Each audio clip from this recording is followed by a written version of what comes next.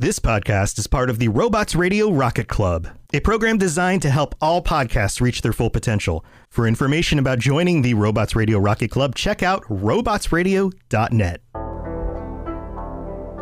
Welcome to the Inheritance Cycle Page by Page podcast, where we'll be reading through all 4 books in the Inheritance Cycle series, chapter by chapter, page by page.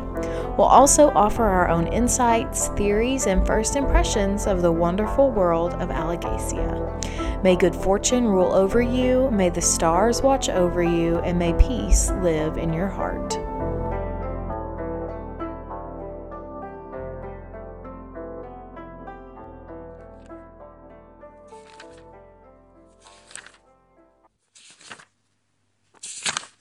Hello, and welcome to the Inheritance Cycle Page by Page podcast, where we talk about the Inheritance Cycle or the Eragon books page by page and chapter by chapter. I am one of your hosts, Austin, also known as Teacup.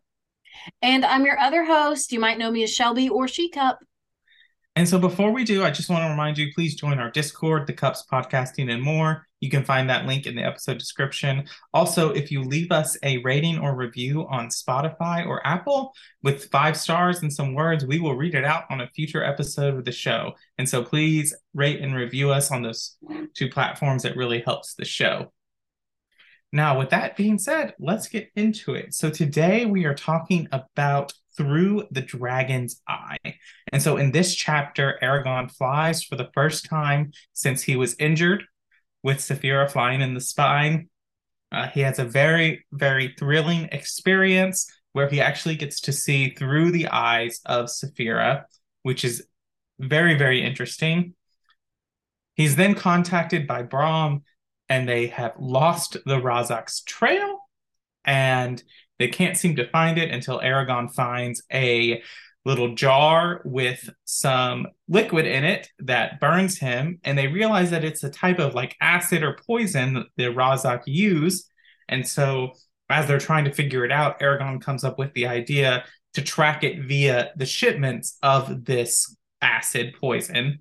And Brahm says, well, there are a couple places, but the best one for us to go is the city of Tirum, as it's on the port, and that's the best way to go. And that's the end of this chapter. So, what are your thoughts? I really enjoyed this chapter. The chapters I feel like are getting better. More things are happening. It's less introspective, which not that introspection is a bad thing at all. But it just feels like things are happening. So I had some thoughts. It's interesting that, and this is kind of a theme I'm seeing with Eragon. Like, Eragon will be really anxious or nervous about something, and then he like does it, and then halfway through he's doing that thing for the first time, he's fine. He's like, oh yeah, great, this is cool.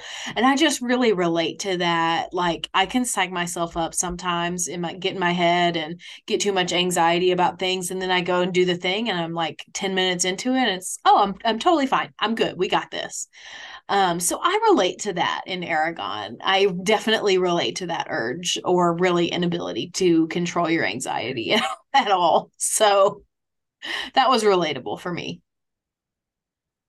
Yeah, definitely. I think we get the kind of more like fantastical version of flying that we expect from a dragon movie, or a dragon like book or experience. Like, this very much reminds me of the scene from How to Train Your Dragon, the one that everyone always points to, the music and just him flying and the screaming and the excitement. I feel like this is kind of what we expect from a dragon flight. Yeah, I don't disagree with that at all. It also really intrigued me that Saphira's colorblind. And Eragon says this really funny thing that's like, why are you seeing so much blue? And I'm just like, oh my God. Okay, 1 minute I relate to you, and then the next minute I'm like, you are such a teenager. Right. Another thing that I've been noticing is like the freedom aspect. That's been something that's come up a couple times over the past few chapters, is like they're in the middle of this wilderness, this wasteland, this nothingness. And Eragon feels free, I think, for probably the first time in many chapters, probably since one of the first couple. And it's like the wilderness. And if Aragon really wanted to, he could probably build a house somewhere in the wilderness and really escape notice. He Mm-hmm. could probably live out the rest of his long days. Yeah, absolutely. Another thing that I just thought was absolutely hilarious is Brahm is so irritated at Aragon. Like, and usually I'm on Brahm's side, but this time I'm on Aragon's side because Brahm gives him all this lore, all this information about like, oh, well, anyone who rides dragons, anybody who has magic can like get into your mind if you develop that skill, right? And so Brahm tells Eragon about this. Eragon already is familiar because of his stuff with Saphira. And Brahm is like, gives him this very serious talk a few chapters ago about how, like, you need to protect your mind. You've got to put up a wall. And this is what you do if somebody's trying to get into your mind and you have to be on guard all the time.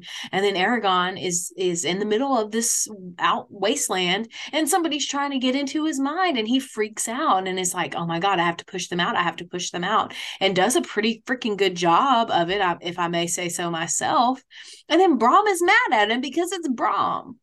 He didn't tell Eragon that he could do that. Well, he knew that Brahm could speak with his mind. He did, but he didn't know that, like, he just didn't know that that was going to happen that way. And he didn't know that Brahm would, I guess, do that to him either. And so he's like not at all expecting it. And he's just like, oh, that was you? And Brahm is mad, and I don't think it's fair of him to be mad. Right. And I think that what Brahm should have done is taught Eragon how to recognize his presence in his mind. Sure, absolutely. And I think that's really Brahm's frustration, but it's very like old man. Like, have you ever tried to like do a task with an older person and they explain it to you and then you do what they're said and they're like, that's not how I said to do it. Yes, I have had that experience many a time. Yes.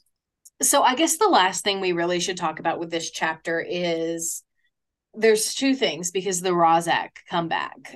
We don't see them. They don't actually make an appearance, but they've been hunting them for a long time. And this is like the first anything we get of them again. And that's that their tracks have disappeared. And Eragon finds this flask of liquid. Mm-hmm. But there's a big lore drop with this. And first, Brahm tells us that the dragons would not bear to consent to like take a Rozak as their rider, which I thought was interesting. He doesn't really give us any more information than that. That's all we get. We don't get why. But then there's this flask with the oil in it. And I have a quote that I wanted to read from this chapter. It's from page 166. And so Eragon has brought the flask with the liquid back to Brahm and is like, Brahm takes the flask and starts to like pour it out. And Eragon's like, wait, it'll burn you. And Brahm interrupts him and is like, my skin. Yeah, it'll burn my skin. I know, said Brahm. And I suppose you went ahead and poured it all over your hand, your finger. Well, at least you showed enough sense not to drink it. Only a puddle would have been left of you. What is it? Asked Eragon. Oil from the petals of the sether plant, which grows on a small island in the frigid northern seas. In its natural state, the oil is used for preserving pearls. It makes them lustrous and strong, but when specific words are spoken over the oil along with a blood sacrifice, it gains the property to eat any flesh. So my thoughts on this were, number one, this is extremely dangerous. Number two, it's so funny that Brahm is so irritated with Eragon. Like, of course he just poured it out onto his hand. Like, pour it onto the ground or something at least first. My God. But like, it's just so funny because you can see that like Brahm has like taken upon the task of like, okay, I'm the man, like I need to make sure that you're alive and that the king doesn't kill you or you don't get yourself killed because you're the last free dragon rider right now. Right. And here that is this little 15-year-old punk who at every corner is getting into near-death experiences. And he like doesn't even recognize that he's having near-death experiences. Right. He's just like, oh, cool, liquid. What is it? Is it alcohol? Oh gosh. I am convinced that it is only by like pure like biological survival instincts that he did not drink it. I think that's accurate. I mean, and like also when something is that dangerous, you kind of know. You can smell it, like Yeah. in a lot of ways. I think it's interesting that this is kind of the first reference we ever get to some kind of form of blood magic. Mm-hmm.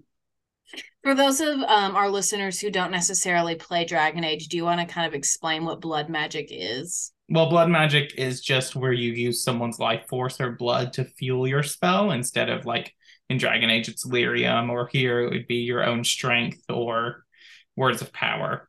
But the fact that he says specific words means that he means words of power from the ancient language. Mm-hmm. We can't skip over this. We also learned that the Razak do have flying mounts.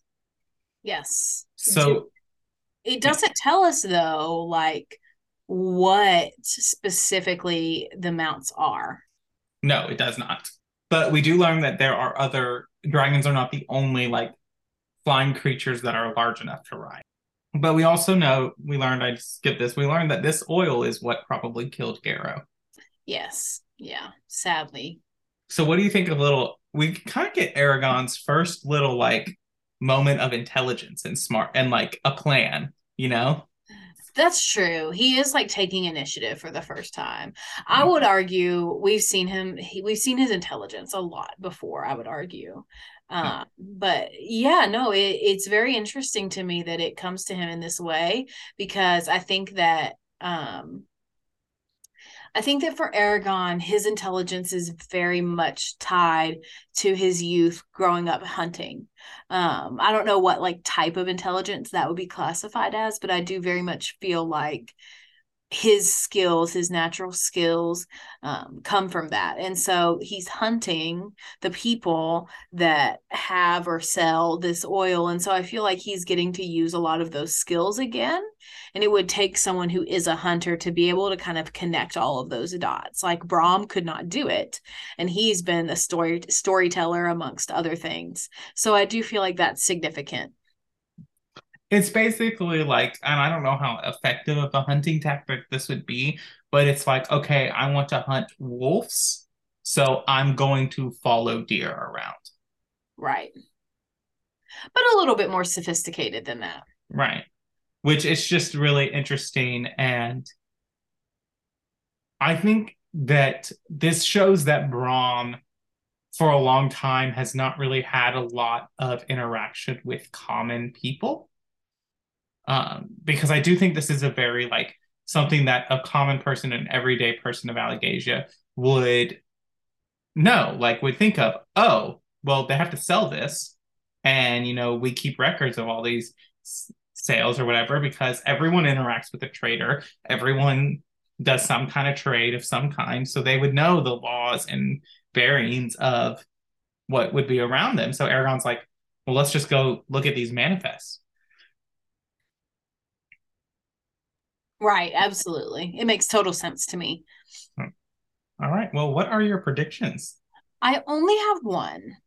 And it may be kind of stupid, but I do really think the Razak, they have some kind of magic. They have some kind of like, I felt like for a while they had some kind of teleportation method.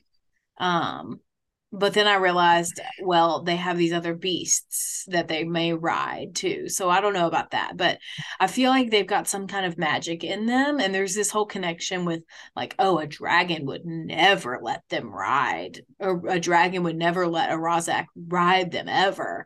So I feel like there's some magical connection. I just don't know what it is. Right. And Eragon is not empty of his questions because he wants to ask more to Brahm tomorrow. Of course. His questions never ends. Right. That's, I guess, another prediction. Eragon will never stop asking questions. I think that's all I got. All right. Well, thank you all for listening to the Inheritance Cycle Page by Page podcast. We'll see you next time.